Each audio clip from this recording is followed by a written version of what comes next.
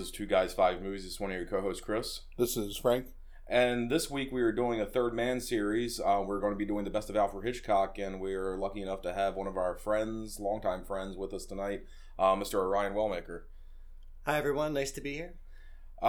So, like I said, we're going to be talking about the best of Hitchcock. Remember, the idea behind this is when we do these is Frank has his best Hitchcock movie. Our guest here, Orion, will have his best Hitchcock movie, and they'll go ahead and explain why they think that is the particular best of that artist.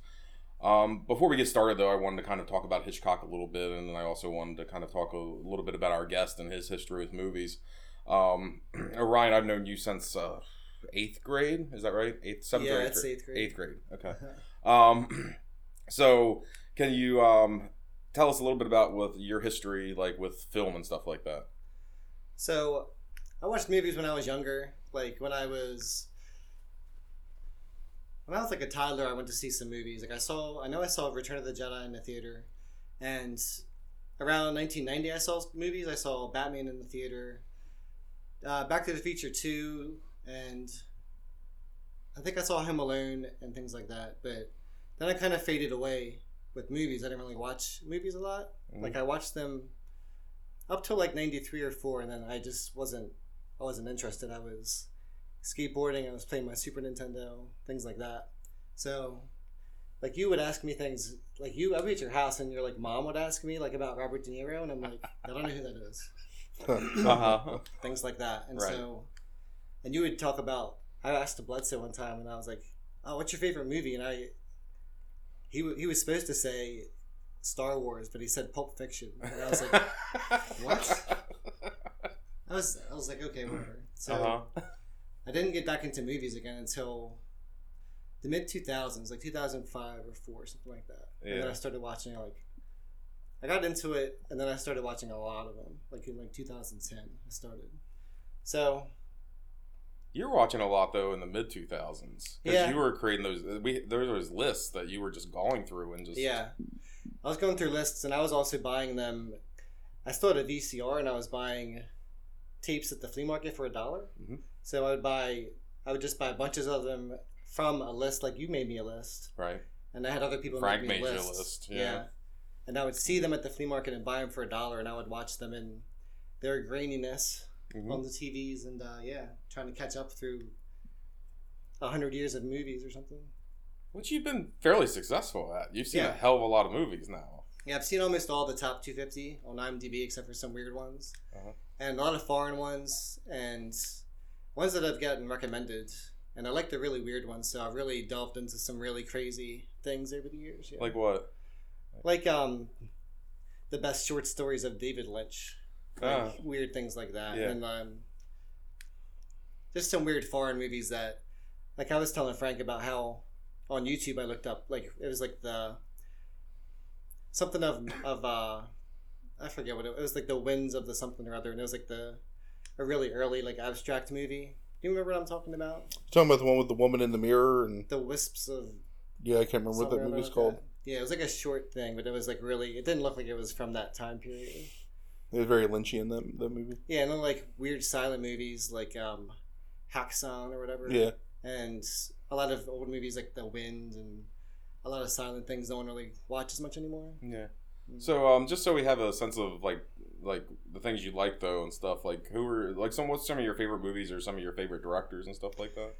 I like all the Hitchcocks. Obviously, I'm here. And I like all James Cameron stuff, pretty much. I like a lot of older movies. I think I was born in the wrong decade. I like Ben-Hur. Ben-Hur is one of my favorite movies. Yeah. I love that movie. I like the old Star Wars movies. I grew up with them. I love Indiana Jones. He was my hero. I tried to ride a horse because of Indiana Jones. It's 2 weeks in a row with horses being talked about on the podcast. Yeah. It seems like a lot of my top 10 movies are from when I was younger. When was the last time you rode a horse? I was like 8 or 9, maybe something like that. So do you still win, Frank? What'd I say? 89 or 90? Something like that. Yeah. So probably guess. Yeah, you still, you're the one. Okay. What's funny is that my parents and I were looking through pictures like a month ago, and there's like this picture of me on this random like donkey, like, and I have no idea what that came from. Like I don't remember, but I don't know if that counts, but he's riding something. That's debatable. Yeah. So why do you think like Hitchcock, like you have like a particular like affinity or like him so much? I do like the old movies, and I like the time period of the 40s and 50s.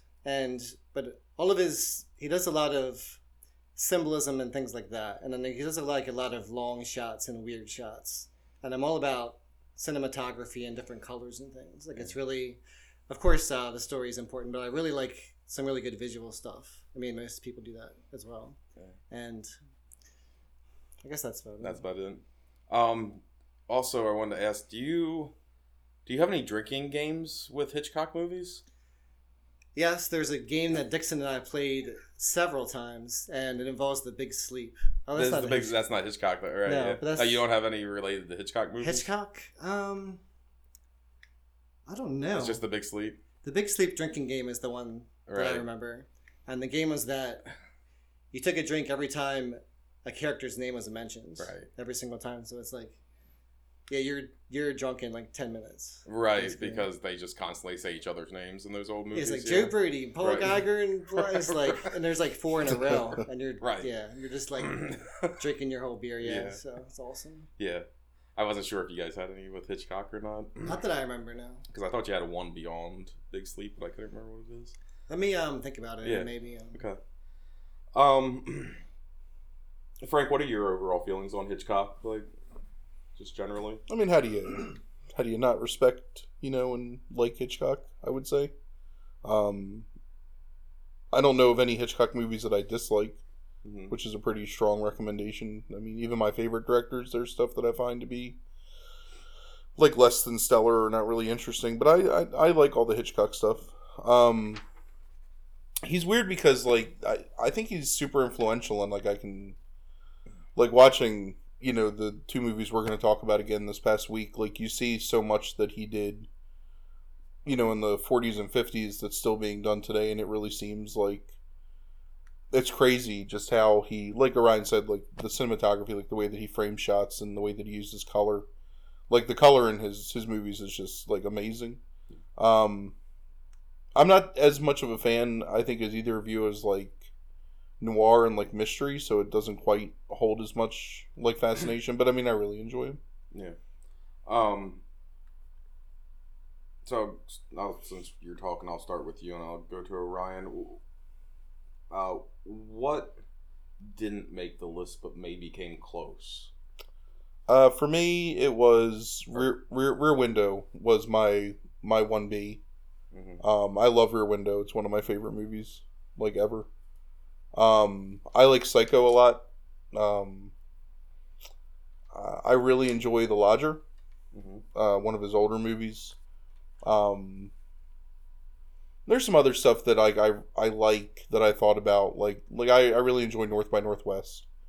I really like The Birds a lot. Like I don't know if I ever thought of it making the list, but I think The Birds is kind of like maligned anymore. It's just being kind of silly, but I think The Birds is I do not like. I've never really cared for The Birds. It's like his one movie that like I could say I don't really care for. I just like the weird like supernatural element to it that doesn't really exist. No, it definitely most of his goes stuff along with your taste, like in genres a lot. Same with Psycho. Like I like the which I do like. Psycho the stark like horror element. Like one of the most brilliant things that's ever been done. Yeah.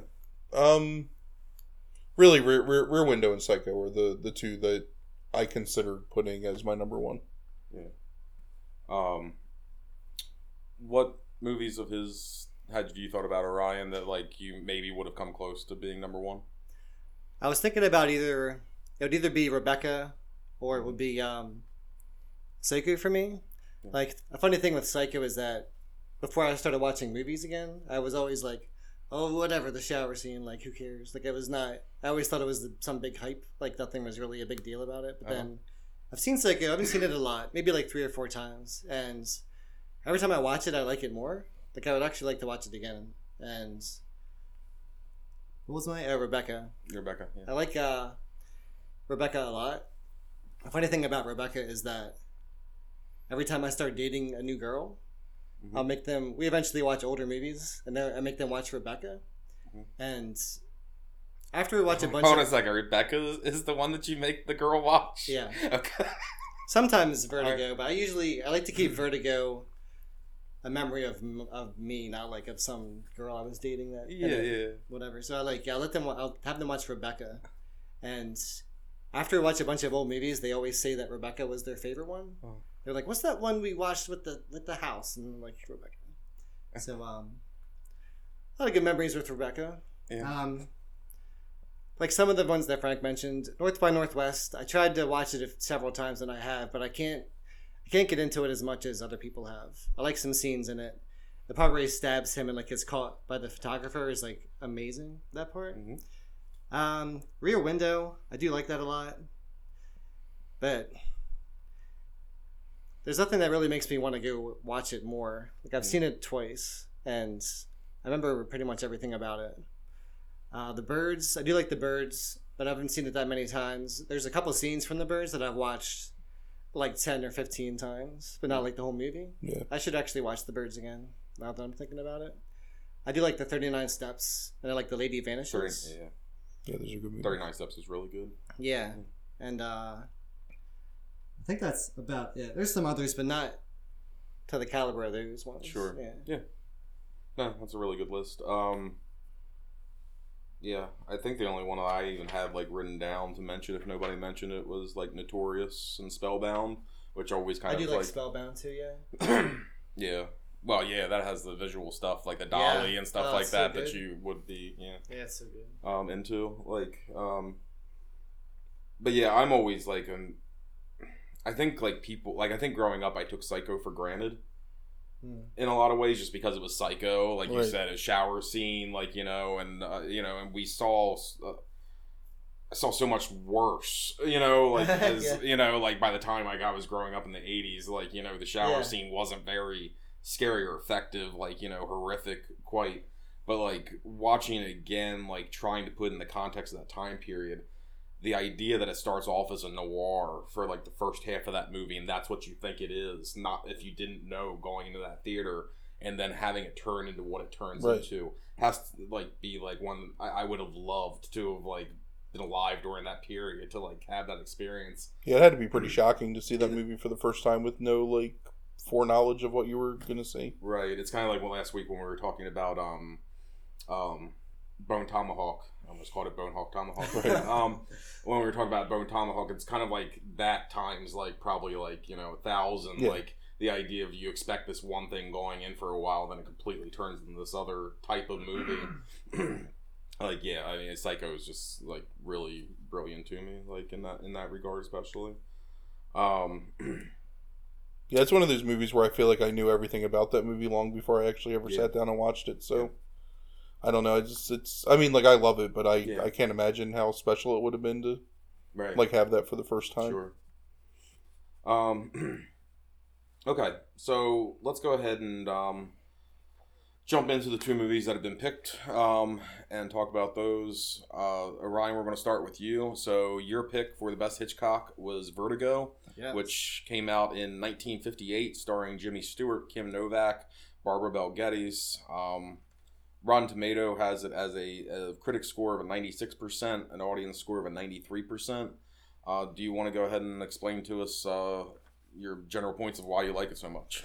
I do. So when I first watched Vertigo, I didn't go to the flea market yet to buy tapes, anything weird like that. I went to, correct me if I'm wrong, I think it's a Video Shoot Place that was in Suburban Plaza. It was, yeah. That's right. Mm-hmm. Yeah, so they had a deal in there, and it was $4 for 4 or 5 nights, I think.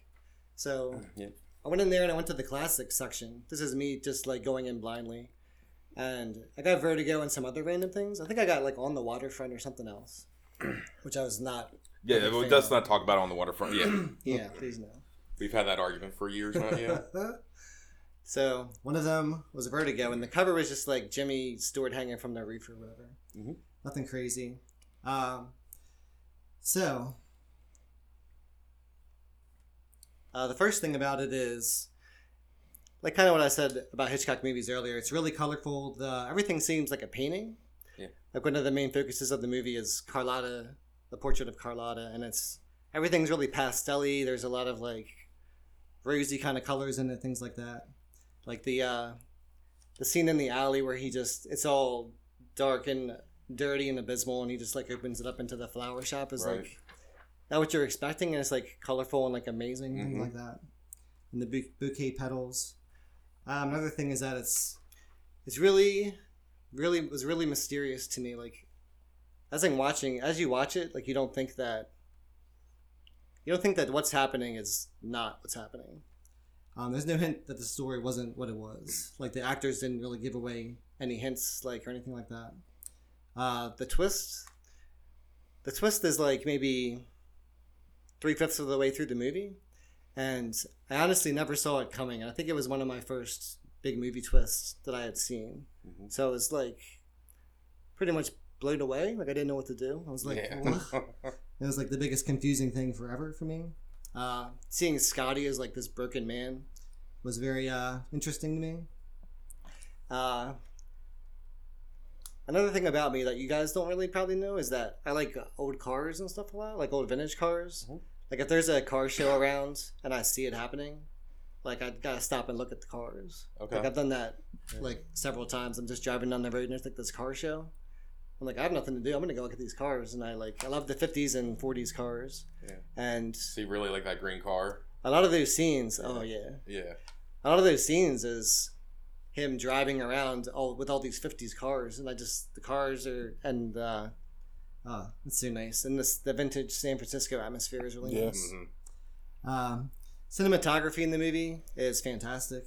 Let's see, when he watches her buy the flowers and like they're shooting him in the doorway with the doorway cracked, but then the mirror is on her, and he's kind of just like watching her, like kind of creepy. But like Yeah. he's like, you can see everything in the background. It's like, oh, it's so good. And there's a lot of far away shots too. Like there's a shot of him after he meets Judy, and they're walking in the daytime, and it's just this pan shot, and there's like birds flying, and like things are all timed really nicely. There's a couple really far away shots, like outside the museum when they're going inside, like. It's from like way up, and you can see them like walking, and it's like it seems to be timed really well. And then there's like after Madeline falls, there's this scene where they're going on the roof to get the corpse and look at it, and like you can see like Jimmy Stewart coming out of like the door like way down there. It's like this little dot, and he's kind of like staggering, and like that whole thing is like so good. Like Yeah. there's like several scenes like that in there. Yeah, there's quite a few bird's eye shots in that. Yeah. Yeah, those are the main things generally. So what particular scenes like stand out to you like in the movie that you like hold on to, especially since you're such like a visual like person? Without going into a lot of detail yet, the scenes are definitely the dream scene. I like the dream scene a lot because I like a lot of surreal type of stuff. Mhm. And let's see. The scene that I love is the bridge scene where she jumps into the water. Mm-hmm. I was not expecting that. The whole build up actually of all the scenes of the story of the Carlotta mystery, like just the whole build up. Like when I'm watching this for the first time, I'm just kind of like just blown away at the whole story, really. So you talk about like all the scenes where he's like following her and like trying to like figure out what she's doing. Yeah, and they all play off each other like the previous one. So each one is like a new added on thing, and it's like, but each one like kind of builds to the last one. So you're like, oh, this, and you see the grave, and then there's the painting. He's like, oh, that's Carlotta, and you're like, oh, Yeah. yeah, No, that's interesting because I think rewatching it like a bunch of times in my life, I know it all. So it's hard for me to put myself back in that mindset of the first time again watching it, right, where it does kind of build up like that, where like I just kind of know it all, so it's all Right. jumbled in my head. yeah, So I kind of lose interest as in viewing it a bunch of times. Like I'm not as excited during Yeah. those sequences. I mean, when I watched it again for the podcast, it had been about probably like 15 years Yeah, since I've seen it, maybe more than that. right. And I had forgotten the sequence of events and certain things that happened, so it was still like kind of surprising when things happen. Mm-hmm. And it does build well off each other Yeah. with him, like following her. I've seen it dozens of times, and even when I just watched it again a couple days ago, I saw a couple things I'd not noticed before. And when we go through some scenes, I want to tell you what they are. So, Yeah, go ahead.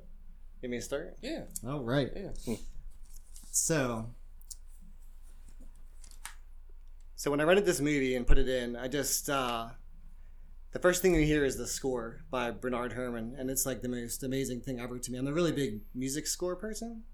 Like, that really makes or breaks the movies for me. Like, some movies have the crappiest score ever, and it's just doesn't. But if it has a nice score in it, it's like infinitely times better. Like, if you can imagine Star Wars with like some, I don't know, some guitar riffs or something. I don't know. It's like the worst movie ever.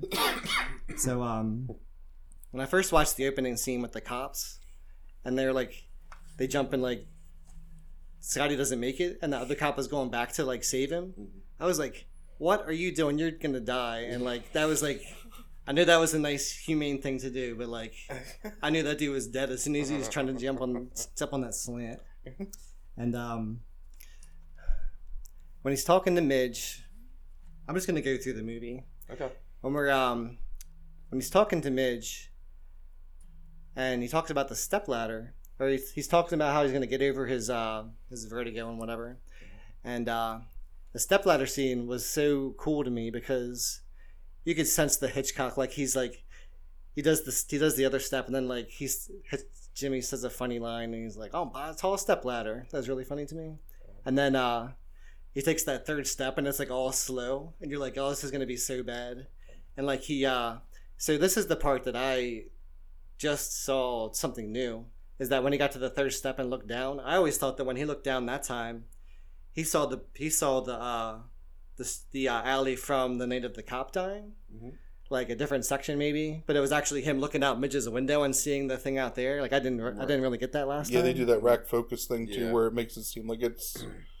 Yeah, but I didn't notice he was looking out Midge's window. I thought that him just looking down at the floor. Oh, he was like psychologically like remembering the alley. Okay, yeah, gotcha. Yeah, so yeah. I don't know if my version is cooler than that in the movie. Like, it was a flashback. I thought my version was cooler, but I'm not Hitchcock. When he first meets Gavin, so a funny story with this is that I'd seen it a bunch of times by then, but we were at Dan's house, and me, Dixon, and Jess Powers were watching it, if you remember that girl. So we're watching the Vertigo, and she's chatty, and then she's chatty and like talkative, and then Gavin says like, "Someone did," and like she was like, "Did you say someone dead?" And we're like, "Yeah," and like she didn't say a word like the rest of the movie. She was just like, "I'm watching." I thought it was really it shut her up and like really nicely. Story's amazing. Everything is so convincing. Like, at no point does it seem like all the supernatural stuff could not be happening. All the actors do a really well job. And Gavin's story just keeps getting verified, like, over and over. Like, you see her like visit the grave, and she's visiting all kinds of stuff. The wandering is real. Like, he says she wanders, and you're like, whatever, but she really does. I thought the bouquet scene where she goes to the flower shop. I thought that it was going to be really, really, really shady scene. Like, because it's all gritty, and he goes in there, and it's like this back alley, and he opens it up into like the most colorful florist place ever. And I was like, oh. Yeah, it's a beautiful shot. Yeah, like the coloring in that. Yeah, I was just really not expecting it, I guess. So it starts to show like the possession and mimicking of Carlotta. And then there's the grave scene. And when I saw the grave, I was like, oh, that's the dead person. That's like who's controlling Carla or Madeline or whatever. And I was big mark out there. And then there was the painting, and you can see the similarities in the hair and stuff. And I was like, oh my god, this is so good. And everything's adding up quick in a specific order, and each one is a bigger reaction than the last time. The thing that I've had several theories as to when she goes to the house, Carlotta's house, and then disappears, things like that. And I had a theory that I realized doesn't work, but I read in the trivia there's like it's 4 different explanations as to what happened. Yeah. What's your theory? My theory was that she went in there and told the lady that she's going to her room, but someone's following her, so don't tell him that she had been there, something like that. But after he showed her the badge and everything, she was like, oh, what has she done wrong? Like, she's really compliant with everything, she would probably do anything. So I didn't think that really made any sense. Can I give you my theory? Because I thought about this a lot after I watched it this time. Yeah. I think that that's the place where Madeline or what's her name? Jane, right? Is the actual Judy. And Elster are using for their illicit affair, so that they had another key made to it, so that they could get in and out of the room without being seen. Yeah. So that way she didn't have to interact with the woman to get into the room, and she was able to slip out like some other exit from the building without being seen. That is possible. That's really good. I mean, I want to say that Hitchcock said that it was one of his MacGuffins that he threw in, and that like there is no real explanation for it. But that's actually really good. Yeah. Yeah. There's no there's like a. You ever heard about the ice box? So in the Vertigo trivia, there's this thing, and Hitchcock called it an icebox scene. Mm-hmm. And the icebox scene means that when you go home after the movie and you're getting a chicken out of your icebox, you start questioning weird things about the movie, like, oh, how did she get out of Carlotta's house? Like, that was the Hitchcock answer. It's so funny. Gotcha. That's funny. Yeah. Like, that's some 50s stuff, like getting chicken out the icebox. Right. Oh my god. Okay, so then he re-meets with Gavin, and then Gavin's telling him all kinds of stuff about how she doesn't know she's never heard of Carlotta, and she started wearing the jewelry again, and now you're thinking like, oh, and like I'm watching this movie and I'm like, oh my god, it's so good, and like it's a ghost story. Like I'm all about some supernatural. Not like I've seen anything, but I'm all about some supernatural stories and things like that. Oh, let's see. So then comes the bridge scene. So the scene is like all calm and like nothing's happening, and she's just like wandering around, and then she's picking the petals off the bouquet, and it's like that part is really cool because you can see the bridge in the background, and the bouquet is all colorful, and she's just picking them off, and like it's going back and forth between Scotty, and then all of a sudden she jumps into the music's like woo, and I think I was really shocked by that point because I was just kind of relaxing, and then like I probably scared myself while I was like watching it the first It's time. really amazing the way that it's like framed and shot with her jumping into the water. Yeah. And then at the house, she says she's never been inside the museum before, and it's like, oh, there's another thing. Then there's the love story. So like 90% of movies have some romantic interest or whatever. Mm-hmm. This is a scene I forgot to talk about before, like a key scene. So one of the key scenes for me is the Redwood Forest. So they're in the forest, and she goes into Carlotta mood, and she doing her thing, and she walks away like into the trees, but like there's kind of like this misty thing around her, and to me it was like, oh man, it was like a really ghostly thing, like it was so supernatural to me, and then all of a sudden she's like gone, and the music in the background's like whoa, whoa, whoa, whoa. Mm-hmm. And that was a really like kind of haunting thing for me. Like and he's kind of watching it. He's like going around the trees. I mean, and like I'm watching the movie and I'm like, oh my god, she disappeared. Like she turned into a ghost. I don't know. And obviously all these scenes really floored me. So when I actually watched that a couple of days ago, I had the chills watching the tree scene. Like I was just like, oh my god, so good. Music's so good. When he's talking to her on the cliff, and she's like, I'm mad, whatever, and she's telling him about her dream, and she's like, oh, there's a open grave, and I don't see a name on the grave, and I walk into the hallway, and I go in the darkness, and I never made it to the end except for when I was at the bridge, then I died, and things like that. It's very symbolic. It's very cool to me. But she says that she saw a grave with no name on it. We'll talk about that part later. So, let's see. When he runs after her and they're on the beach, like they kiss, and it's really timed well with the wave in the background. I don't know if they did that many times to get that. I'm sure they did, but it was like kiss and then like the biggest like wave on the rocks ever. It was really really good. So then there's the problem with Midge. So I really hate her hair a lot. Like it's the worst. It's like the worst hairstyle ever. like I want to like Midge so much, but the hair really gets to me. When she got mad at the painting and pulled it up into like a thing, I was like, oh, that looks so much better. But no. So Scotty has no interest in Midge, and Midge is like, I don't know. There's like this inconsistency with the movie because they were engaged 3 weeks once in college when they were in college days, but like he's like 49 and she's like 25 or something. So was Scotty supposed to be younger? Did they tell their ages in the movie? I can't remember. No, They don't ever talk about it. Yeah. So don't you think that maybe Scotty was just like in some sort of graduate portion of college and she was like a freshman, and he's supposed to be younger than his actual, like maybe he's like age. late 30s and she's like early 30s. Yeah, I was thinking that maybe he was a TA or student or teacher, whatever other roles there are in college back then. But when you say college days, it's usually like you're talking about your student, right? Yeah.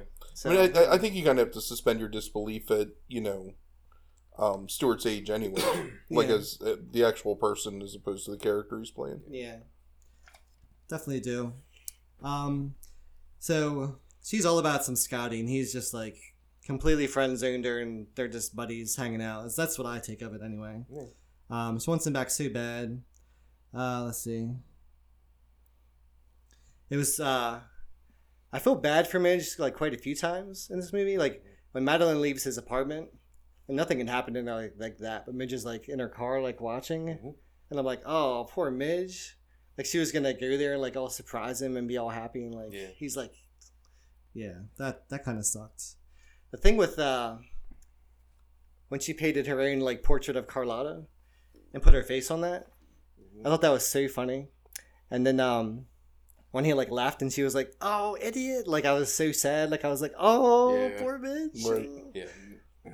That was really Midge is really sad in the movie. Is that the last Midge scene in the movie? No. I'll tell you the last Midge scene. It's worse actually. It's so much worse.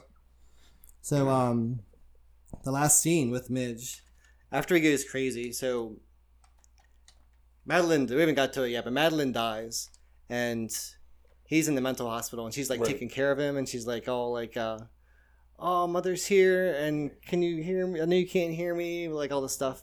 And then she goes, this is all like, I haven't really read anything, this is all like what I see. She goes to the main doctor and she goes down the hallway and there's like people walking and someone's coming out of this office and then like there's a wheelchair or something like that, and she goes in there and she's like telling him about it and like he was in love and like I don't know, whatever she says is not going to come out of it.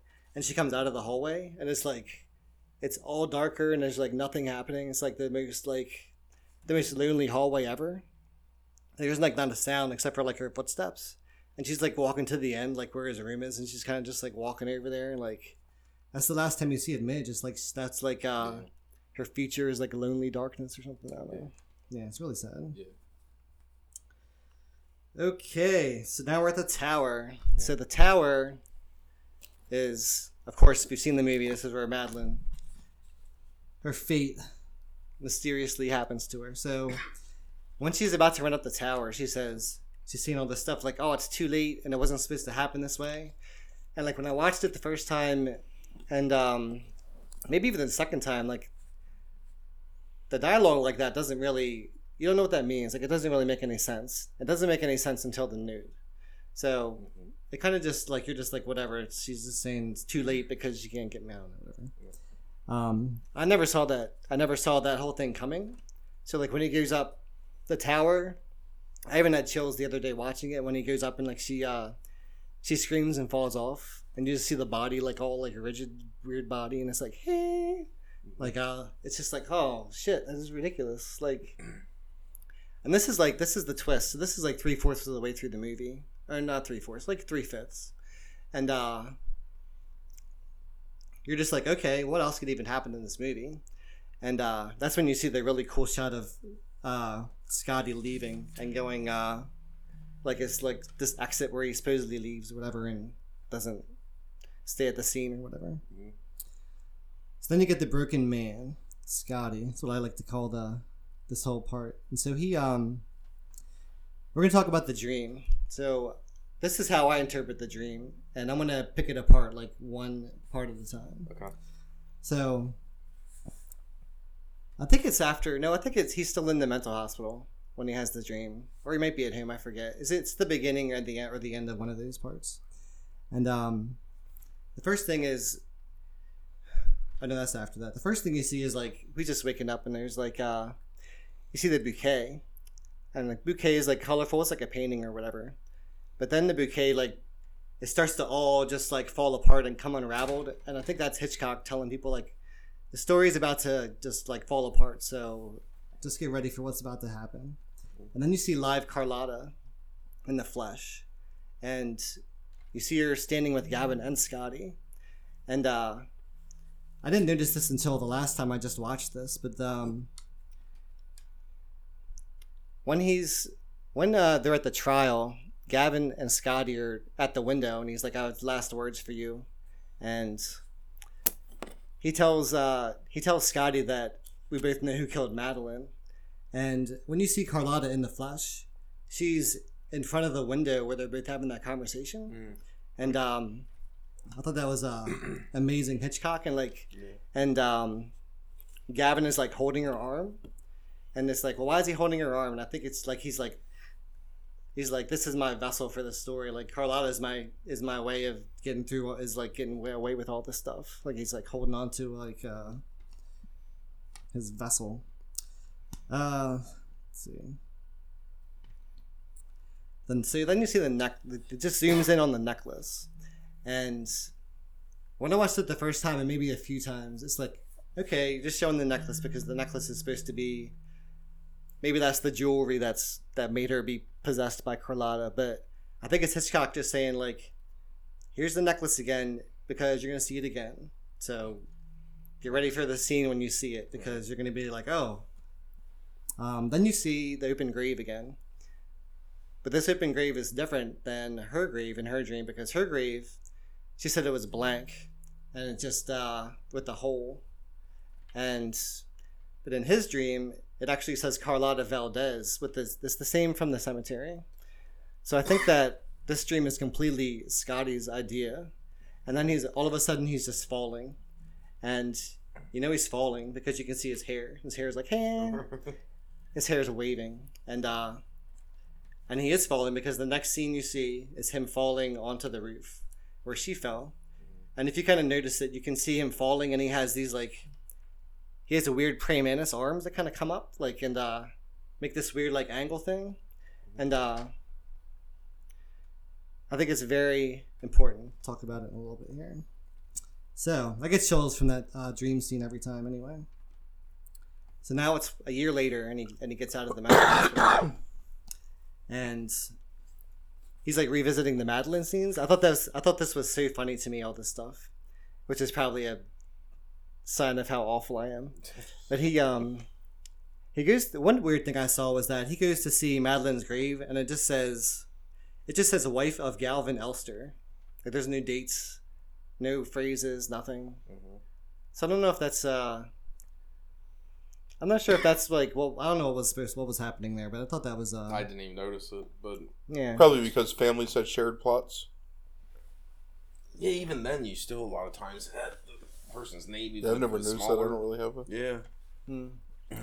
So, what's funny is that to me is that he goes to Ernie's and he goes back to the apartment or condo where Madeline lived, and each time he goes back, they use Kim at first. So he's at the bar in Ernie's and looks over, and like Kim's getting up at the table, and he's like, oh, it's her, she's back, whatever. And then, like, it's a different actress.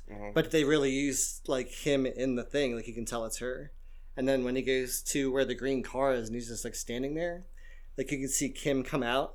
And then he's, like, all in a panic and goes over there. And it's, like, of course, the older lady.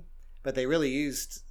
You can tell that they used Kim for those scenes. Like, and as the viewer, you're just like, oh, there she is again. Like, you don't think it's going to be someone different. And, these are, I don't know, these scenes are really funny to me. Like, I'm just like, oh, no. And then there's they didn't use someone that looked like her where they're sitting in front of the painting, right. But they used, like, a gray thing on her. Like, it's it's just still like another funny thing to me. Like sees her everywhere he goes, things like that. So this was the biggest twist for me, was when Scotty's in the stalker mood, so I call it. So he sees Judy, who's wearing the green dress.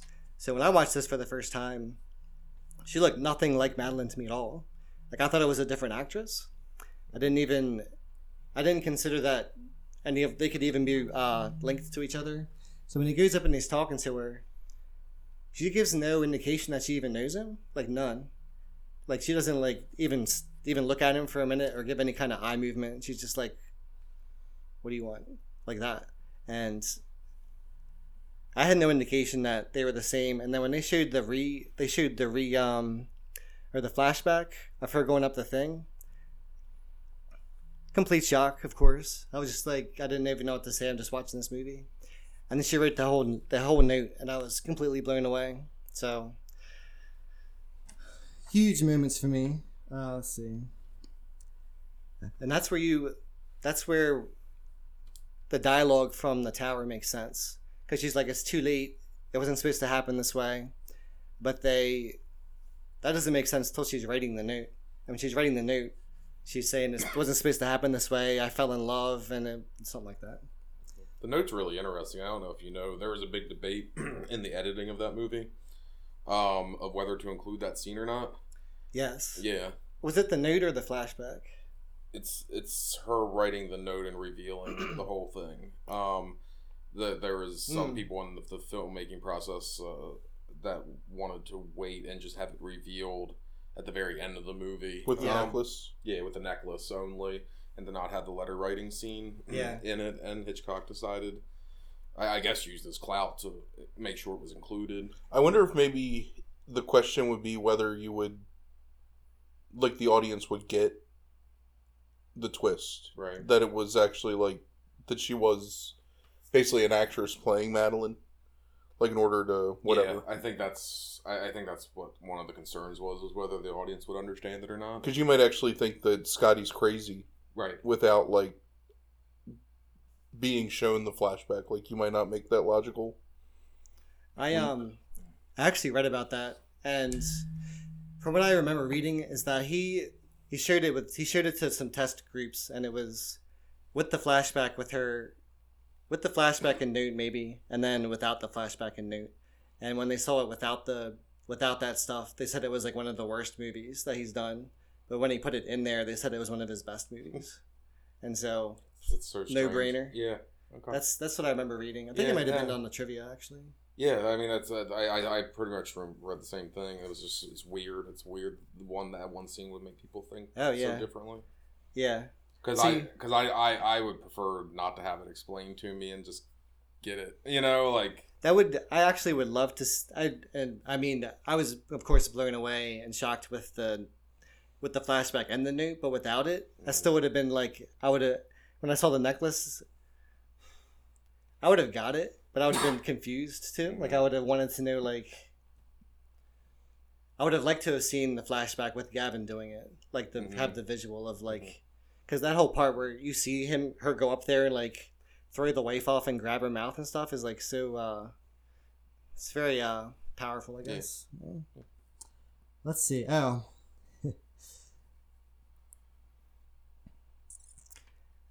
One thing that Judy does, like Madeline, is that when Madeline goes to Carlotta's house, she goes up to the window and opens it, and is like at the window, like, oh, here I am, and Judy does the same exact thing. Like Jim's looking for Scotty's looking for the room, and he sees her go to the window and like open it, like pretty similar to Madeline, and I think that was like the very first hint that they were the same person. But you never, like, even before the note, that was like the first kind of like hint.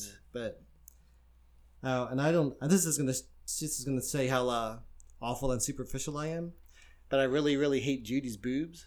Okay. Like from the moment I like just Judy. Yeah, just Judy. Okay. And then I read on the trivia that she didn't wear a bra for that scene, and I was like, oh, that makes sense. Okay. Okay. That was also the mystery solved. Yeah, mystery solved. So this was the very first. The note and the flashback. That was the very first movie twist I think I've seen. I mean, I've seen some really good ones since. Like, I mean, Usual Suspects and things like that come to mind, but this twist was ridiculous for me. So a million things come back to your head after you see that, and I immediately thought of how genius Gavin was for making up that that whole plot. Like, you don't know all the exact details yet, but I thought it was so funny after this. I thought it was so funny that he took her to Ernie's, which is where he saw Madeline the first time and all that stuff. Like, of all the choices he could have went out to dinner with, he went to Ernie's again. Like, you just see the Ernie's background, Right, and I'm like yeah. laughing to myself. So we're coming up to the end of the movie. There's a section called the makeover, which obviously is him trying to make her look like Madeline. Yeah. And this was really awkward for me watching it the first few times. And it wasn't only awkward for me, it seemed like it lasted like 2 hours. And when I rewatched it, it only seemed like 10 or 15 minutes, this whole process. But like the first few times I watched it, it seemed like it was forever.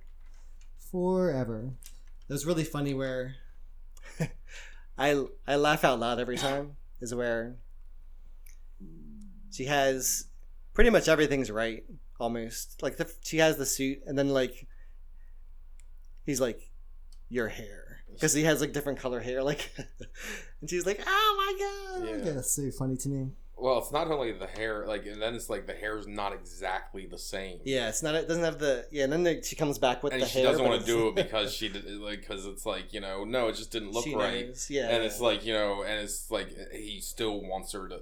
I find that I got a pit in my stomach when I watch that scene. Like, he's so damn creepy. yeah, like- he's just it's so perfect, but it's not perfect enough. Right. It's gotta It can be never s- right. Never Yeah. satisfied. So The other chill scene for me is she finally does what he wants, puts her hair back, and she comes out of the bathroom, and it's like this fog. Yeah. It's like the ghost again. It's like the ghost kind of thing from the forest. Right. And people say it's the neon lights outside or whatever. I don't know. I think it's just the movie magic kind of thing. So that's amazing. But then they kiss, and like the camera moves around, and I've heard other people say this is the best moment in movie history, whatever. But whatever. I don't know about that.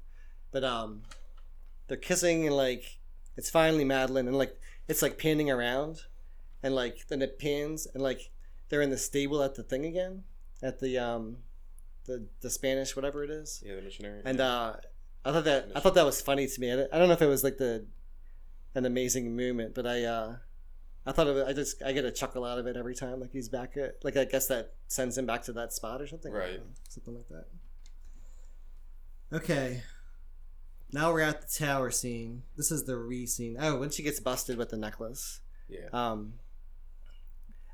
It's really weird to me that he didn't go off on her.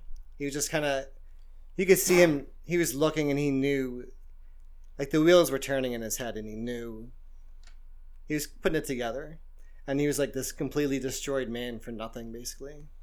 And she's trying to kiss him and he's like kind of not really responsive and doesn't really kiss her back, and he's just, oh, it's so good. Yeah. So, let's see. A couple of things about the tower at the end, besides being shocked again, is I noticed when he's walking her up to the tower,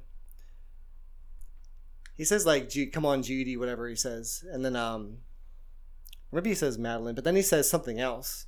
He says like the string of words, but they had muted it.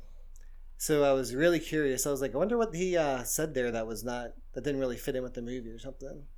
Like, I would like to, I haven't done it, but I would like to look up the script and maybe it's in that or something. Right. It's possible. Yeah. Okay. The reef climb up this. I know. I'll say that I have watched the first part of the movie more than the second part. Like the up to the makeover, I've watched that more than the last half. So when I watched it again, I noticed that lip thing. But then I also noticed that when they go up the tower, it's a lot more violent than I remember. Mm-hmm. it's like he's like basically choking her up there and everything else. Yeah, he's like really rough with her. Like it's like manhandling. It's really uncomfortable to watch. Like how for today's society, like how much he's grabbing her and dragging her. Like yeah, probably not too big of a deal today, but back then, like probably awful. Yeah. I'm a terrible person, so when he got her to the roof and like you saw the feet drag up the steps, I chuckled at those. Yeah. Sorry about that, everybody. Actually, I'm really jealous of Jimmy because he got closure on this. Like, there's things in my life I would like to have closure on with several things, and like, this is like the biggest closure of his life, and he got it. Like, I'm very jealous of him, and I'm very proud of him. Man, do you really think that's closure? Like he had to watch the woman he loved die twice. Well, no, this is before that part. Oh, okay. This was like when he gets proof. He got all his answers. Right. Yeah. Right. Yeah. Not that. Well, let's talk about that. Right. Sorry.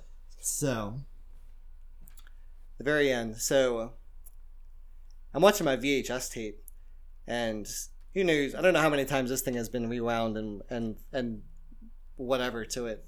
So, when they're up at the top and the nun stands up, I just saw this shadow thing. I didn't know it was a nun or anything. I thought it was like the ghost of Carlotta. I don't know. And I was like, oh my God, the ghost is back. And then like everything, all this stuff happens like in a row. And then she falls off. And I was just kind of like, and then the movie just ends. Like there's not even like a final thing or anything. It's not like the end. It's just him looking down. And it's just like, then it's just like, it's like without having Paramount. vertigo, it seems.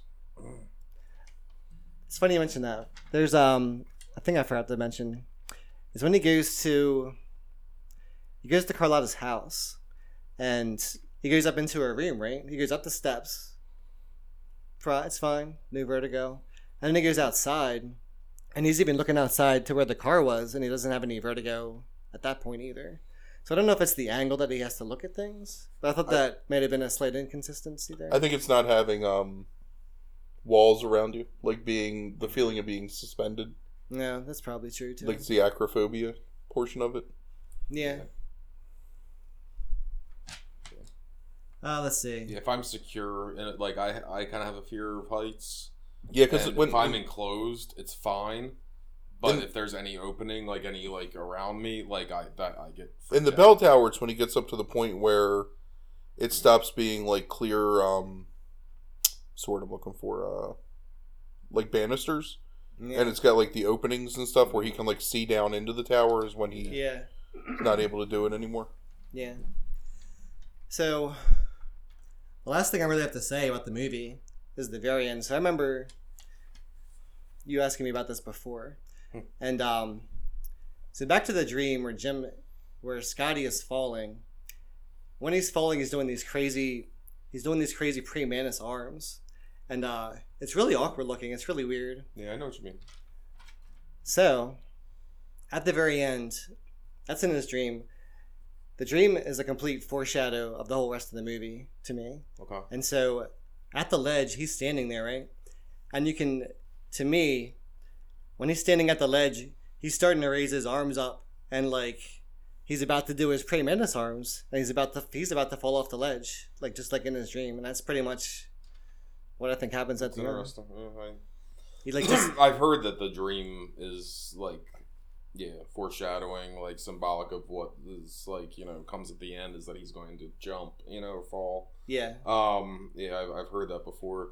I mean, ultimately, I don't know if that question gets asked a lot, like especially in like film classes and stuff like that. But ultimately, I don't know if it matters. Like, I mean, I think he's dead inside, even if he doesn't jump. Dead. Like, I mean, so there's nothing left in there. Yeah, so like whether it's a spiritual, like like death or a real death, like I don't know if it matters for the guy.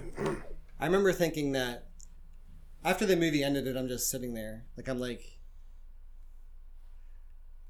shocked, of course. But then I'm like thinking about Scotty, and I'm like, man, he just lost the woman he loves.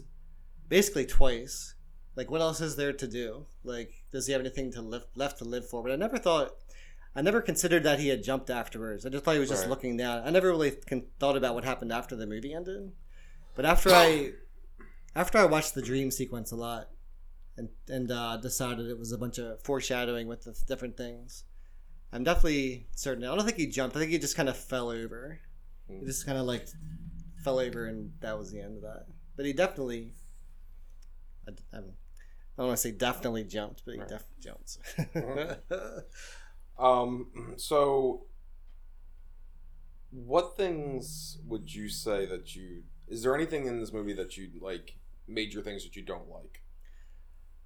I don't like... Besides Kim Novak's breast when she's Judy. Or I guess her real breasts. And like, Midge's hair. Midge's hair, yes, right.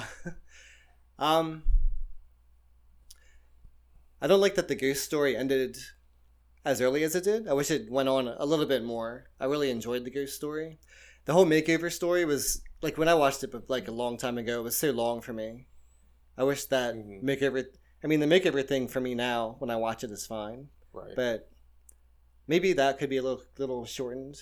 Uh-huh. I mean, everything that they had to do, they did it. So it had to have been in there. But they could have maybe he could have shortened it a little bit because I think some people they think the movie's over and they're kind of losing interest. They might not finish it and something like that. Mm-hmm. I mean, one of the common like contemporaneous like complaints was that it was too long for a murder mystery, because murder mysteries didn't usually go on this long. Like usually they were an hour and a half, like roughly an hour and 35.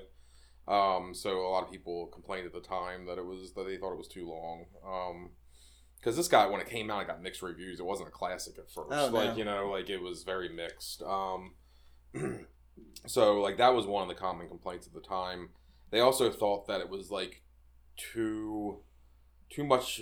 Somebody said a maze of detail. Like, you know, that you had to pay attention to like all these like small things to like put it together and figure out like what was going on. Which I mean shows that the letter scene probably, I guess, needed to be there. That's what made it so good. Yeah, right. And then you just, of course, like with most movies, you watch it again and find more stuff, and then it just turns into your masterpiece, like it has for me. Yeah. So, another thing I wanted to bring up is, and this is a more contemporary review, Dave Nuzar of Real Film Reviews. We've had him on here a couple times, like his reviews, but he says that basically the entire like midsection of the movie he thinks is really dull. In the movie, that's one complaint, and the other major complaint that he has is that he doesn't think that there's any reason to really care about any of the characters. What? In the movie? So, like, I'll ask you this then, since you reacted to that. Like, who do you care about character-wise in this movie? I care about Scotty, because, he's the one that went through, I mean, yeah, people died, but he's the one that went through to hell and back for basically just to help his college friend who was just, like, hadn't been in his life for 30 years anyway. Like, it was kind of like, if he never went that day, his life would have been okay, things like that. So, I mean, yeah, Judy died, but he probably died, and for what I know, he died anyway after the movie from him jumping. Right. So, Scotty suffered the most pain. I mean, Judy, like, she got her money and was, like, having a good old time out there with her girlfriends and doing whatever. And don't you think that all of Scotty's, like, problems are self-inflicted, though? I mean, he does it to himself. I mean, I don't know. You mean he shouldn't have fallen in love, something like that? I mean, if after, like, 10 minutes of knowing somebody and it's somebody's, like, wife that he's being paid to investigate. I don't know. It happens. I don't know. Yeah, I find myself like thinking more about the psychology of the characters watching it this time, like especially like Midge was the person that I started finding myself thinking about the most watching it this time. Is like, what the hell is Midge's role in this movie? Yeah. Like, and like it's funny that you brought up the mother line, like mother's here or whatever, like towards the end, is because she does kind of serve this motherly like thing for Scotty's character, but it's like she's the opposite of what Madeline / Judy is that she's, you know, she's intelligent, she's successful, she's a successful artist, she's also successful in business, you know, she's independent, you know, she's all these things that today we don't think quite as much of it, but like back then, Well, like right. you know, She's was, the opposite of like the Hollywood starlet type, which is like right. beautiful and icy and needs to be taken care of. I mean, she's Yeah. like a bohemian, whatever. She's almost like, from the perspective maybe of that time, like how could you be attracted to Midge when you have someone like Madeline, Right. who represents like more classical Right. female beauty? And like the fact that Yeah. like yeah, and so it's like obviously he doesn't want Midge, you know, like he's not attracted to that. No. Like he wants this classic image of beauty in the sense of the blonde, you know, that, you know, dresses, you know, with this fancy jewelry that like, you know, has, you know, is curvy, you know, like, and has all these like standard features and like, you know, but it's pretty empty, like overall. Like there's not a lot of beyond this ghost story. She has there's no personality. no like- personality. Mitch is like so much cooler than her. Sure. And you kind of like wonder like you gave some examples as to why he might like Madeline, but I would never like really be interested in Madeline. She seems so boring to me. Like I would, even though I don't like Mitch's hair, I would definitely choose her more Right. over Right. whatever. But don't you think that, like, to Chris's point, that's just a reflection of Scotty himself? Yeah, Like, and that that's he- where I was going with that. Is like he the wants- idea of, Yeah. like, is it Scotty's fault? Like, is there something broken already in Scotty, or Right. wrong Like, with Scotty in some way? It Like, needs to be Yeah. easy, and it needs to be something he can control, because he can't control. Like, he couldn't save the guy from dying. He can't control his acrophobia or whatever. So, like a person that's basically just like an empty vessel that he can put his stuff into. Maybe that makes and it easier needs for him. him. Like Yeah. you know, that's Oh, he becomes yeah. attracted to her when she needs him. When like, he saves her, and Yeah. So yeah, I just wonder if like Scotty himself, like, there isn't a problem there already, especially when it comes to like, you know, relationships and stuff like that isn't already pre-existing that like leads him down this path. I always wondered, like I want to know why Scotty doesn't like Mitch. Like she seems like she's all about him. It's not like she's not nice to look at or anything, and she hasn't. Successful, has a nice place to live. Like the scenery out there is amazing. Like I don't They know why he actually doesn't get like her. along really well. You see that in Yeah. those scenes. yeah, it's Yeah. like his best friend. Yeah. But she's the one that cut off the engagement when they were young, Yes. and maybe he doesn't want to have to work for it anymore. Maybe Yeah. I don't know. Maybe her knowing too much about him, being like, But it's obvious that she still is much more interested in him than he seems to be interested in her. right, So even if she did cut it off, that the unrequited thing is coming from her, not him. So it leads me to believe that either she probably cut it off because she felt that he wasn't interested, yeah, I think that was true. you know, or there was a specific reason, but like she still felt that way and he doesn't, and so it's never won anywhere. Maybe Or- Scotty's just not that bright. Well, you've mentioned that to me before. Is you don't think Scotty's like Yeah, I very think smart. I think he's pretty dumb guy. He does make a lot of dumb faces. There's a face that we would make fun of. Dixon and I would do it all the time. Is when he sees Madeline go into Carlotta's house and open the windows, Yeah, and people listening can't see my face, but like he does this head movement where he's like, "Mm." yeah. and we would do that all the time. We were like, "Oh, we're going inside," and we would go. "Mm." Yeah, shaking his head and like, yeah, it's. Uh-huh. But I mean, like, so he immediately believes, and like I know that like I really appreciate the whole like ghost story aspect of it too, early on, especially like the first time you see it when you think that might be a possibility. But this is a man who is supposedly a seasoned detective in a major city's police force, even though he's like retired at that point.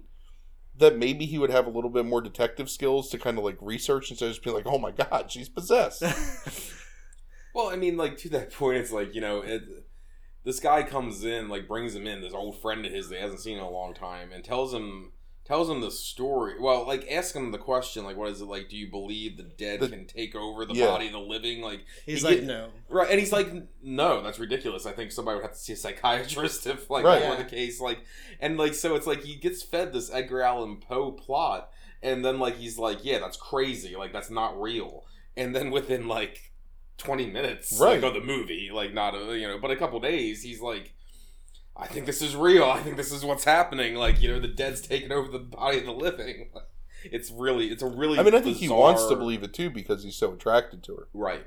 Yeah. And you know, to both of your point, like he feels like he can save her, so that makes her attractive too. What kind of what kind of detective stuff could you do? I mean, you could look up Carlotta, I guess. Right, or you could like look up pictures of Elster's like wife or something, and how maybe trail On her the back internet? to their house. Like you could like.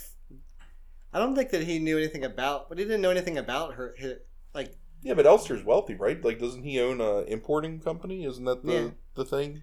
but to Scotty, that's his wife. He doesn't know differently. That's true.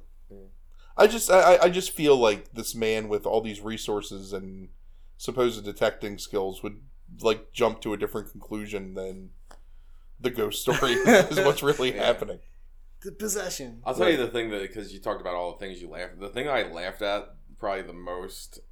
It's really sad, but I still like was sitting there watching. I was laughing at it. Is the courtroom scene? That's the best scene. That's It's like where they're favorite scene. they're clearing him and saying that he's not responsible, but like low key, like everything they say is like Yeah, you're to blame for all this. Yeah, I'm not saying you have a weak character, but you definitely have a weakness of character. Right. Yeah, they do that. It's a really fun. We're not thing. saying that people would live if you weren't a spineless man, but most people would probably not be dead. He's like, and he is in responsibility for 2 deaths or something. He's Yeah. like, he's hurt because he's got 2 deaths under his belt. And then when you know the movie, it's like so ironic because like these guys are like, yeah, you're totally to blame for this thing, even though you're getting off. And then the guy who's really to blame for all of it comes over and is like, you're not to blame. Like, it's cool. Like, don't worry about it. if there's anything I can do, you let me know. Mm-hmm. I'll be over here in Europe where they can't extradite. Did you, Interesting that he gets away with it too. Yeah. Did you hear about the alternate ending? I want to say that I have heard about it before, but it's been. So, I read about it since it was the days where the bad guys can't get away. Hitchcock filmed a scene where Midge is like on the radio listening to like a police chase, like, and it's like, oh, the police are after him. I don't know, something like that. And then like Scotty comes in the apartment and they pour a drink or I don't know, something like that. That was like to please the censors, and Right. Hitchcock's like, yeah, I'm not putting that in there, and like just didn't put it in. That'd be a really dumb ending. Yeah. Yeah. Yeah, it really would. It wouldn't fit with the tone of that movie, like, whatsoever. No. I was gonna say. Go ahead. I was gonna say. Another Hitchcock thing is that when the movie came out, it was a bomb, right? Right. And Hitchcock blamed it on Jimmy Stewart. Yes. He said that he's too old and couldn't get the attention of whatever. Yeah. And I mean, it's I kind of. thought it was unbelievable, like him being 49, My- Zach being younger. My argument against that, though, is that Elster's older, too, and is having an affair with this woman. I mean, there's plenty of women that are attracted to older men, so it's not outside the realm of... It's more unbelievable that Midge and Scotty were in college together Yes. Yeah. than it is that a young woman could fall in love with a handsome... I think what Hitchcock is saying, though, like, I think what he's saying is that for audiences, it's still, like, you know, it just didn't make a good pairing on screen because he looked so old. Not necessarily because he is old, because he looked so old. Yeah, he does have gray hair too in it. He does. Yeah. He does look old in it. Yeah, and I think that's what Hitchcock was saying, is that it just doesn't make a good movie poster, like, for like what is. Right. The problem is, though, it's not a love story. Like, so it's like to blame it on. Now, if he's just talking about advertising, making that claim, like, the movie poster doesn't look good because he looks 50 and, you know, she looks young. Okay, maybe I can see that if he's just talking about advertising. But the movie itself, it's not a love story, so why do you care if they look? Right. To me, of all the things I have to suspend my disbelief with in this movie, like, that is, like, the smallest thing. Right, So. yeah. Okay, any final thoughts on this? I have a couple weird trivia things. Uh-huh. Just only 2 things. I do want to say that I have a Vertigo tattoo on my leg, Yeah. and so the Vertigo movie poster is orange with the white swirl, but I had to have them invert the colors for obvious reasons. So I have a big old orange swirl on my leg with Kim and James, both possibly falling off the roof. Mm-hmm. Yeah, it's pretty cool looking. Yeah. You guys, have you seen I've it? seen it. Yeah. Only two weird trivia things I have for that. It was the first movie that has computer graphics ever. Like the beginning is the computer graphic. And They used this music. Are you talking about the credits? Like with the beginning with like the what is it called? The swirly thing. okay, yeah. Oh, okay, gotcha. Okay. What's that machine called? The spirograph or whatever. Spirograph, yeah. That's Mhm. what I'm thinking of. Yeah. It's Stensograph. Yeah. First, I thought that was really interesting. Yeah. Who knows what computer they made those with? But, Right. Size of this room. Right. yeah. Probably bigger. With The one Rand Corporation, Right. like, you know, like 1 megabyte memory. yeah, it's like a city block, so like big, yeah. Mm-hmm. and Other thing is that they actually used this movie in The Artist. So I actually watched The Artist. I don't know when it was, a few years ago. And like the Love Vertigo music came on, and I was like, that's music from Vertigo. And I thought that was really weird. And Kim Novak was really mad about it. That's about it. Okay, well, thank you for walking through. Frank, we're now going to move on to your top Hitchcock movie, which is what? Shadow of a Doubt. So go ahead and explain just briefly what the movie's about and what you like about it so much. So follows a family, lives in Santa Rosa, California. Mother, father, 3 children, the oldest of which is Charlotte, whose nickname is Charlie. Charlotte has played by Teresa Wright. Yeah, this sense of ennui, feels like her family's got no soul to him anymore. Across country in Philadelphia, there's a man who's living in like a 1-room hotel room and is being pursued for some reason by these like men in suits who escapes. And you find out is the Uncle Charlie of this family, the namesake where Charlotte's nickname comes from. played by the amazing Joseph Cotton. Joseph Cotton, and like my favorite Joseph Cotton role, I think. Yeah. So his plan is to come to visit his family across country in Santa Rosa so he can escape these people that are trailing him. So he goes out to stay with the family.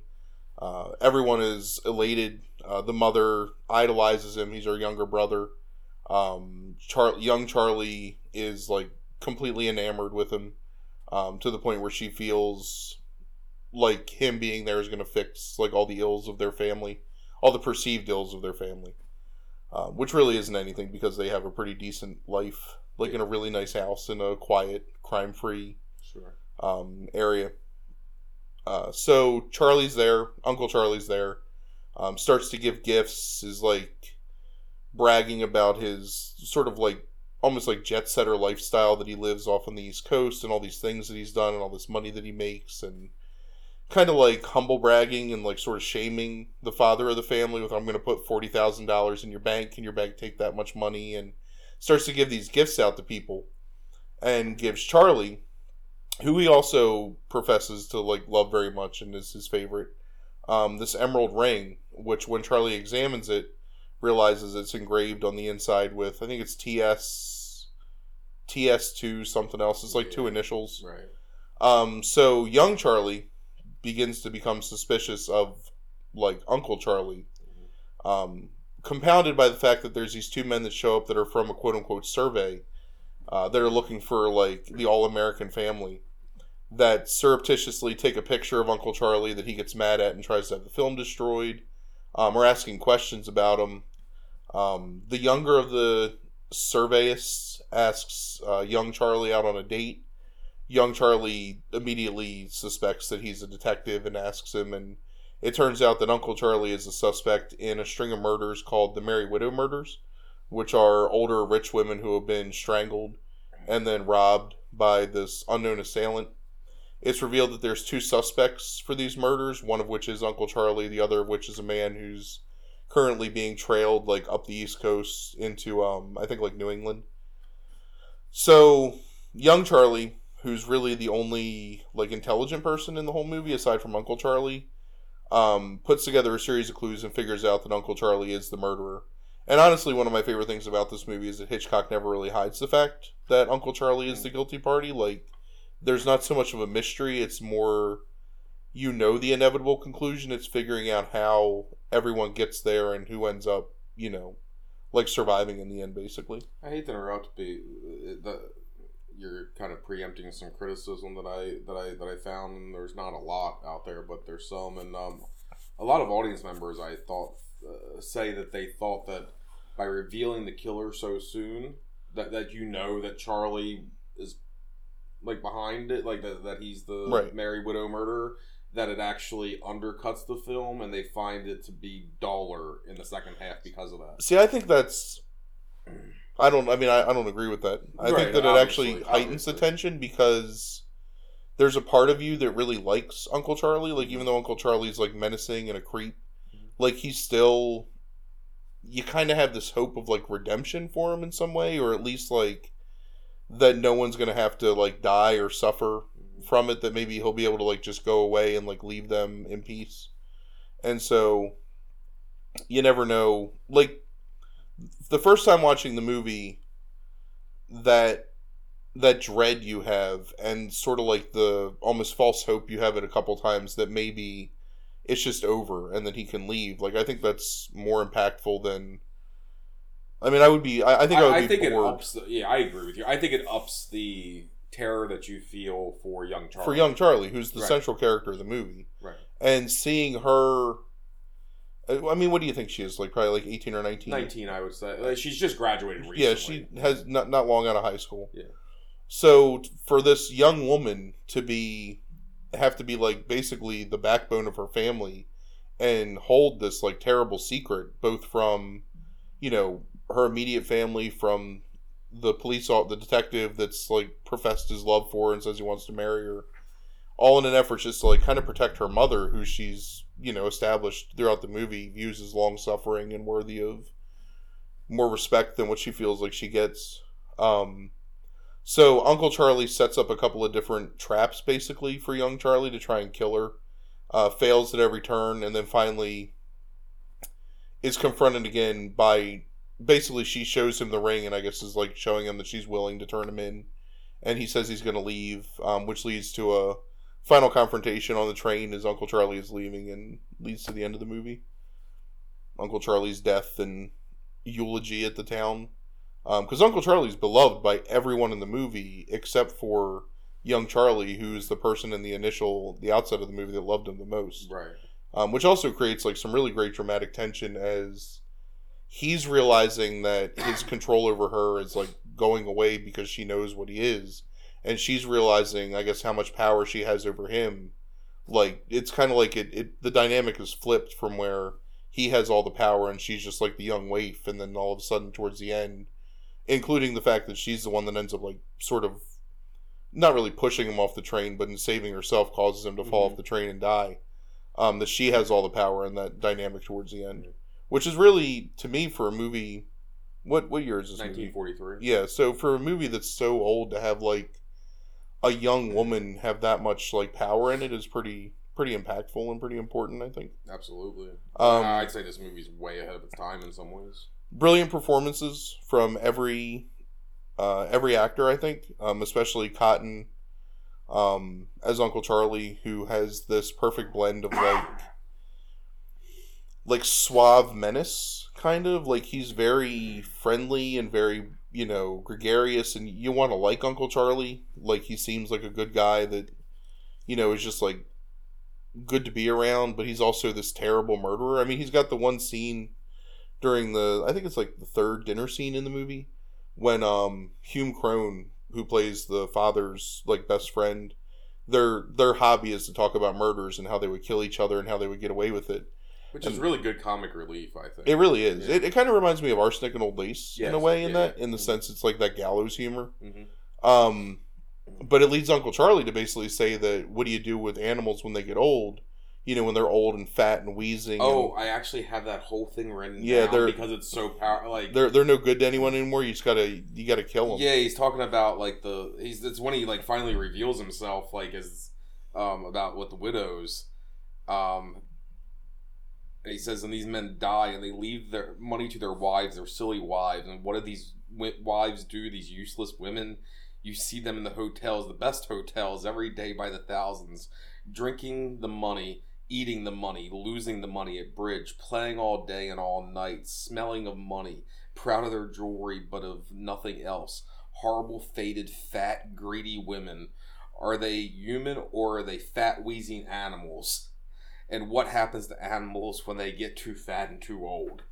Like, it's so menacing. Yeah. It's like, it comes out of like nowhere, like, really, too. Like, it's just like widows get mentioned in some way and he just goes off. Like, it's really good. Because they talk about the Merry Widow Killer still being at large. Yeah. It's again like I can't remember Hume Cron's character's name, but he comes over to hang out in the middle of dinner, like this awkward Herbie guy that just like shows up like randomly in their house to just like, you know, hang out and talk about like killing the father. And they bring it up. So Cotton though is just he's amazing in it, and I love that performance. And I love the interplay between the two Charlies. It's also like brilliantly shot, and something that I don't think you can ever say too much about Hitchcock, because Hitchcock really is like, I don't know, so like essential in terms of like modern filmmaking, just in shot composition and the way that he uses tracking shots and the way he uses like long shots. And we talked about this, you know, Ryan talked about it a lot during the Vertigo, but you know, there's scenes in this movie like when the detectives are still posing as the surveyors and they're up in the top floor of the house, and you see Uncle Charlie like slowly ascend the stairs and his shadow come towards the Venetian blinds on the door, and like then he's like there like filling the door and just framed and menacing, and the way that it's all filmed is just... There's a shot early on in when they're still in Newark where he tricks the two detectives. Right, that's like, a brilliant shot. Like looking down. Right, I was... And then it pans up to like him on the rooftop. Yeah, smoking his cigar. Yeah, he's already up there. One of the things, it's funny you mentioned that, because that was one of the things I was going to bring up about like my favorite things about this movie is, in movies of that time, you rarely see like scenery for what it is, right? Like it's almost always just sets, you know, but that shot of Philadelphia, like from the top down into these alleys where there's trash and there's dirt and there's disrepair of like you can see the sidewalks cracked and the pavements cracked. It just adds this really like strong element of like cinema verite to the beginning of that he's fleeing it. And then when they get to the town where everything's like so idyllic, it's almost like what's that, like Leave It to Beaver or something, where it's just like perfect picket fence houses and perfectly manicured lawns, and everything's, even the seedy bar that Uncle Charlie drags young Charlie into to basically confront her and tell her, like... Yeah, that's another great scene. Yeah, incredibly tense. And yeah, especially with, I mean, the comic relief to some degree of the girl complaining about... Yeah, the former schoolmate. Yeah. What I wouldn't do for a ring like that. Right. Yeah. Which also just highlights the fact of why, like, Uncle Charlie is able to do what he does, because... That's all that people see. Like, it's the only person that sees through Uncle Charlie the entire movie is young Charlie. Right. And it's just, And the thing is he never shies away, because they kind of like hint early on that there is almost this kind of like slight supernatural connection, where the supernatural goes away in Vertigo like completely, and it really is just this horrible human tragedy, really. Like, they never shy away from the idea that these two people are very closely connected. Yeah, maybe psychically connected. Like slightly, like psychically connected. That, like, you know, that her wishing for Uncle Charlie to come, and he actually is coming, right. And like, you know, and that they feel very close to one another. I mean, it gets into another element of the movie. It's also it's interesting too, though, because, and this is true like for my mother's family, because they, you know, my grandparents are all Depression era. Like, so it's the same age range basically. Sure. Young Charlie's mother is significantly older than Uncle Charlie, and I think they even say at one point that it's like maybe 15 years or something like that she's older than him. Yes. So Uncle Charlie and young Charlie are much closer in age. Like, they're almost in that acceptable like dating or marriage, especially for like the 1940s. Yeah, they are. And I think there is that element where I think Uncle Charlie immediately knows what he has to do with a woman to get a woman on his side. And it's the fact that young Charlie is not like a stereotypical damsel in distress. You know, and the police officer, the detective, Dick, is that his name, I think? Jack. Jack. Graham. Who's in love with her, like, in, like, 10 seconds, falls in love with her and wants to marry her. Sure. Like, he's an idiot, and he can't figure out, you know, the case. Like, he just, like, as soon as they find out the other suspect died, it's like, well, that solves that. Like, we're called off the case. We're going home. Like, I'll be back for you at some point. Yeah. And it's only Charlie that can see the sinisterness. And maybe that's part of that, like, pseudo-psychic connection between the two of them. But I think it's just the fact that she's, like, the only, like, cognizant, intelligent person, aside from her younger sister, in the entire movie. Right. The relationship between those two is something that you can't, like, not talk about, I think, between young Charlie and Uncle Charlie, in how bordering on inappropriate it is. Right. Well, he treats her.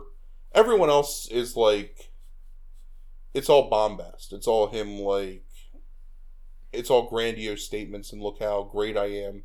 With her, it feels like courting the entire time, to the point where he slips the ring on her finger, almost like he's proposing to her. You know, like, there's ways that he touches. Like, I mean, Hitchcock purposely films, like, when he shows up at the train station and they show them walking towards each other, and they show, like, the single shot, like, tracking of, like, her moving and of him coming closer and of them coming towards each other. It's set up like a rom-com of the time period of two lovers, like, seeing each other at the train station, like, you know, and then, like, the way he touches her sometimes, like, you know, is way too familiar. Like, and it's like you're touching a lover, and it's really disturbing at times. Like, I really think it's meant to give you mixed emotions from the outset about Uncle Charlie. Sure. So whereas in a typical, like, if this were filmed like a typical, like, suspense movie, you would have no idea that Uncle Charlie's even a suspect, or that there's even any chance, until there would be, like, that turning point in the movie where you would find out, oh my god, it's him. And then it would be like a chase and whatever. In this, like, you know pretty much from the opening scene that this guy did it. Or at least, like, has done something where he feels like he needs to get away from the authorities. And it's just little things where it builds... But do you, though? I mean, like, at the beginning of that, do you know they're cops? Like, isn't there the possibility when you're watching it that he could be a spy?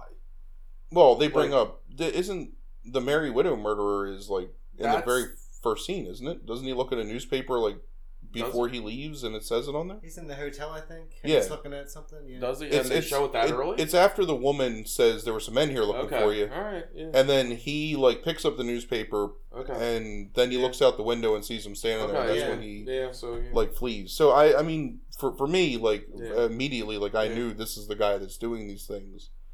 And then you also, like, what is it, like 15 minutes into the movie, they bring up the surveyors that are there asking questions about, you know, we won this contest, but whatever, I don't know. I mean, it's pretty apparent that he did it, right? And then, like, you know, even if it's not immediately apparent, like him crumbling up or cutting out that part. Well, right. I was thinking that newspaper was when you put it together, but I forgot that there was a newspaper in the very beginning. Yeah. So I mean, I think you're supposed to know, and I think you're supposed to get this feeling of impending dread of, like, what is he capable of doing to this woman. And I think the fact that it to young Charlie, the fact that it shows him putting his hands on her in, like, an uncomfortable and familiar way shows that he doesn't shy away from the fact that towards the end, when he actually is trying to kill her, like, it feels... I think that's a mistake to do in the first scene. Why? I like that. Oh, I don't. It's one of my favorite things about... I don't remember being there. It's like, actually, I don't like it being the very first scene. It's one of my favorite things about it. I think it would be better for him to come out and have that newspaper, because it kind of takes away then what the revelation for her in the library then. I think it takes something away from it.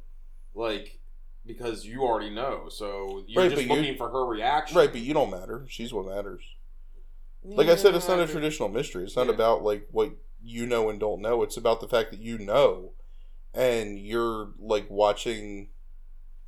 Like, seriously, it's one of the most... It moves it from 5 minutes to 45 minutes, and I think there might be some more investment there. Like, well, you were still invested. Sure. Right. So, there you go. Just pretend like it's not there, I guess. I love it. I mean, it's one of my favorite things about the movie is the fact that it's like an anti-mystery. basically. Yeah. It's like an anti. The suspense comes from like trying to figure out how it ends, as opposed to trying to figure out what the mystery is that leads to the end. I feel that way about a lot of Hitchcock, though. Honestly, What's that? that I kind of like watching Hitchcock movies, even for the first time. That I kind of know what's going to happen, and maybe that's just because he's so like there's so many tropes Sure. in modern like pop culture about Hitchcock that maybe it's Hitchcock's his own climate when it comes to film. You Right. know, I mean, like everybody knows like most of his movies and the major scenes and like how he films things. And, I mean, to me, the joy of like watching Hitchcock movies is figuring out, like, I know what the end result's going to be, but how does Hitchcock get me from point A to point B? Because it's pretty convoluted in a lot of his movies, and sure. that makes it more interesting. As opposed to like, it's not like watching Verbal Klimt walk out of the police station at the end of Usual Suspects for the first time, Right. where that's like a huge shock. It's like it's not a shock. It's just really interesting and brilliant to see how Hitchcock gets you from one point to the other. I like that a lot. I think I probably go when I watch Hitchcock because I've seen all of his movies already. I think I probably pay more attention to like the filmmaking process, like shot composition, like how he's actually filming those scenes a lot of times anymore, or like if they're color, like the color choices and stuff, like the stuff in Vertigo with like Right. the way he uses green with death, like in that movie, is incredible. Like I just love I love the blue of Vertigo, like the sky and the ocean and the way that they frame. Well, the Stewart's exterior head. shots. Oh my god, the exterior shots in that movie are insane. Right. Like, but this here, like, I mean, it's the early drafts, I guess, are written by Thornton Wilder, like of Shadow of a Doubt, which feels really perfect. Like, considering like the nature of Santa Rosa and how they're trying to portray that. And this kind of like darkness that like kind of comes in this idyllic town. But I even love the town itself. Like the idea that like, it feels real. Like when she's like walking around or like running at night to the library to catch it before it closes at 9:00. Like, well, because everyone knows her. It's a very like wholesome small town feeling, and that's another thing that I love about it is that Uncle Charlie is beloved by everyone in this town. Like everyone admires him and looks up to him. Even after he's dead. Yeah, like they're eulogizing him with like the entire town turned out for this funeral. And the fact that you and Charlie are the only ones that know that he's this evil element. I mean, I think it adds like it really it invests you in her story more than it would, I think, if it was a surprise to you to know, because you know the entire time. So you're with her, knowing like what she knows and knowing what she's trying to prevent, which is Charlie, like Uncle Charlie, destroying their family, which I think is also like really brilliantly done. And he's such an egotist, like he can't help it, like he still just wants to stay, even though he knows that she knows and he knows that he's the killer. Right. Like, oh, maybe I can make a fresh start of it here and settle down and look at that tasty widow over there.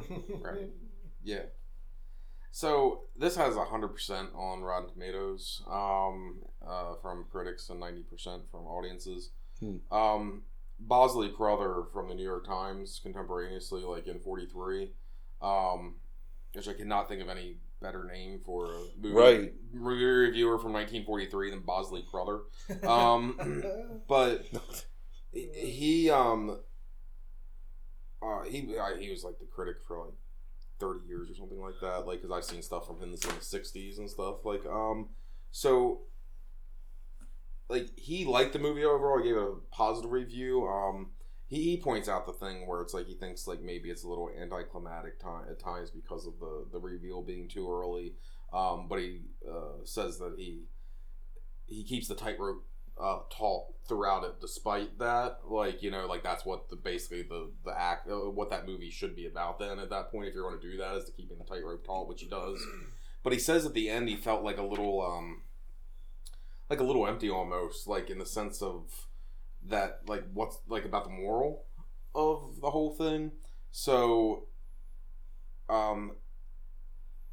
he says that the moral is either antisocial or best obscure.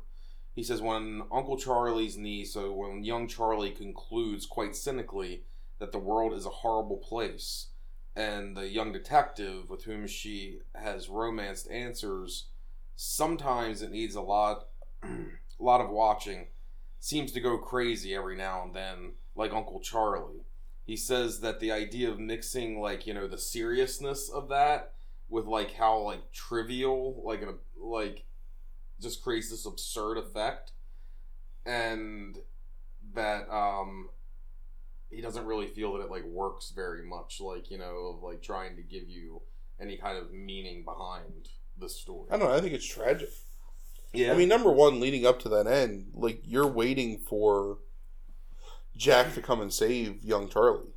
Because that's how things went, you know, during, like, movies. I mean, pretty much forever, that the damsel in distress is going to get saved by the dashing hero, you know, at the last minute. But it doesn't happen. Like, she has to murder her uncle, basically. And it's changed her from being this almost, like, abstract philosopher, like this idealist, to being, like, absolutely cynical, to where she's willing to just become her mother to save, like, her family from the terror of knowing, like, what happened. I mean, it's a very dark look at, that's where I was trying to get off air, I think, and you just got there much more succinctly tonight. Like, yeah, it's like they set up this girl who's this kind of rebellious, doesn't like the fact that her father is, like, you know, ignores his mother, hangs out with Herbie all the time talking about crime, thinks her mother's ignored by all the housework she does and raising the kids and all those kind of things, feels bad for her, sympathizes with her, doesn't think money's everything, and, you know, seems like she would not want to become her mother because of that sympathy. And this whole thing is like Uncle Charlie seems adventurous and exciting, and then this whole thing's like ruined that kind of idealism and optimism, and has like put her in a position where she's going to be now probably her mother again, like by marrying Jack Graham. Or even worse, the girl that works in the saloon or the bar or whatever, because her posture and her demeanor, like the way that, like, her speech affect changes in that last scene. I mean, she's much more just this, like, shell of a person. I mean, it's a really depressing ending to that movie. But again, like, you know, you look at, like, heroines of films, like, throughout time, and even, like, some of the strongest, like, to use one of, like, all of our favorite movies in Raiders of the Lost Ark, you know, Marion Ravenwood is a really strong, independent female character that still needs to be saved by Indiana Jones. Sure. And young Charlie she has to save herself, and in the end, like, you know, like, what's left of her because of it. Right. And the secret that she has to carry forever with this doofus who couldn't even figure out, like, you know, right, like, anything.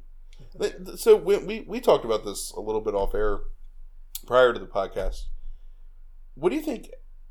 Do you think that Hitchcock has this feeling that law enforcement is not very bright or not very effective? Yeah, I forgot to think about that today because I've been busy, but it's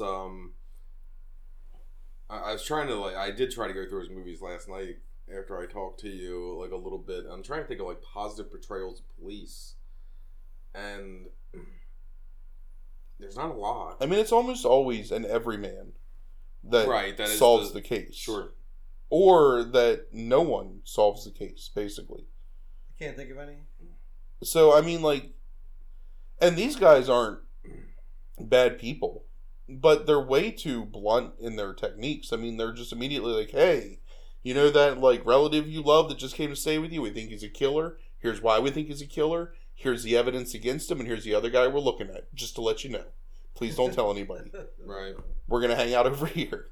I mean, it's just like, it's the worst detective work ever. And, like, the whole, I just wanted to say earlier, you were talking about the alley scene, and they're, like, running around, they're all lost, and then, like, they come around, and they're like, oh, they're gonna get him, and they just meet each other. Right. Like, they makes it look like idiots. Right. It's almost like a Three Stooges, like, sketch from, like 60 feet in the air, where you're just watching, like, whoop, whoop, whoop, whoop, and they come up to each other, and, like, there's like, brilliant Uncle Charlie smoking his cigar, and, like, he's already on, like, the third floor somewhere. And I gotta get to California.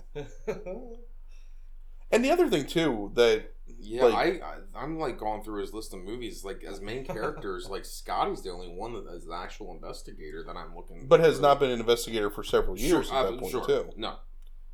Absolutely, you're right. The other thing about this movie, and I don't know if this is a criticism, but the Merry Widow killer, nobody knows what he looks like. Yeah. They have these two suspects that they're trailing on opposite ends of the country, but they don't know. They have no like evidence of who the man is, and then the one guy dies, and even though like they have this photograph of Uncle Charlie that they can take back and corroborate, like this guy was in these places, they're like, well, you know, the one guy's dead, and why would he like run to his death if he wasn't guilty? So we're just gonna go home. Like, peace out. Have fun living with this psychopath. Yeah, Ebert mentions that in his review. Even though he gives it 4 stars, he talks about how it's kind of implausible. But I don't know that it's implausible as much as it is. I think it's a subtle condemnation on Hitchcock's part of, like, law enforcement's detection techniques. Yeah. I mean, because you definitely have, like, really strong portrayals of detectives up to this point in cinema. You know, not even just with, like, Sherlock Holmes or whatever, but there's plenty of, like, noir from this time where sure. Yeah. there's brilliant detectives, and there's no brilliant detective in a Hitchcock movie. Or at least, even if they're not brilliant, they're competent, you know? And, like, Jack Graham's not very competent. It's also interesting, too, and I was thinking about this when Ryan was talking about Vertigo.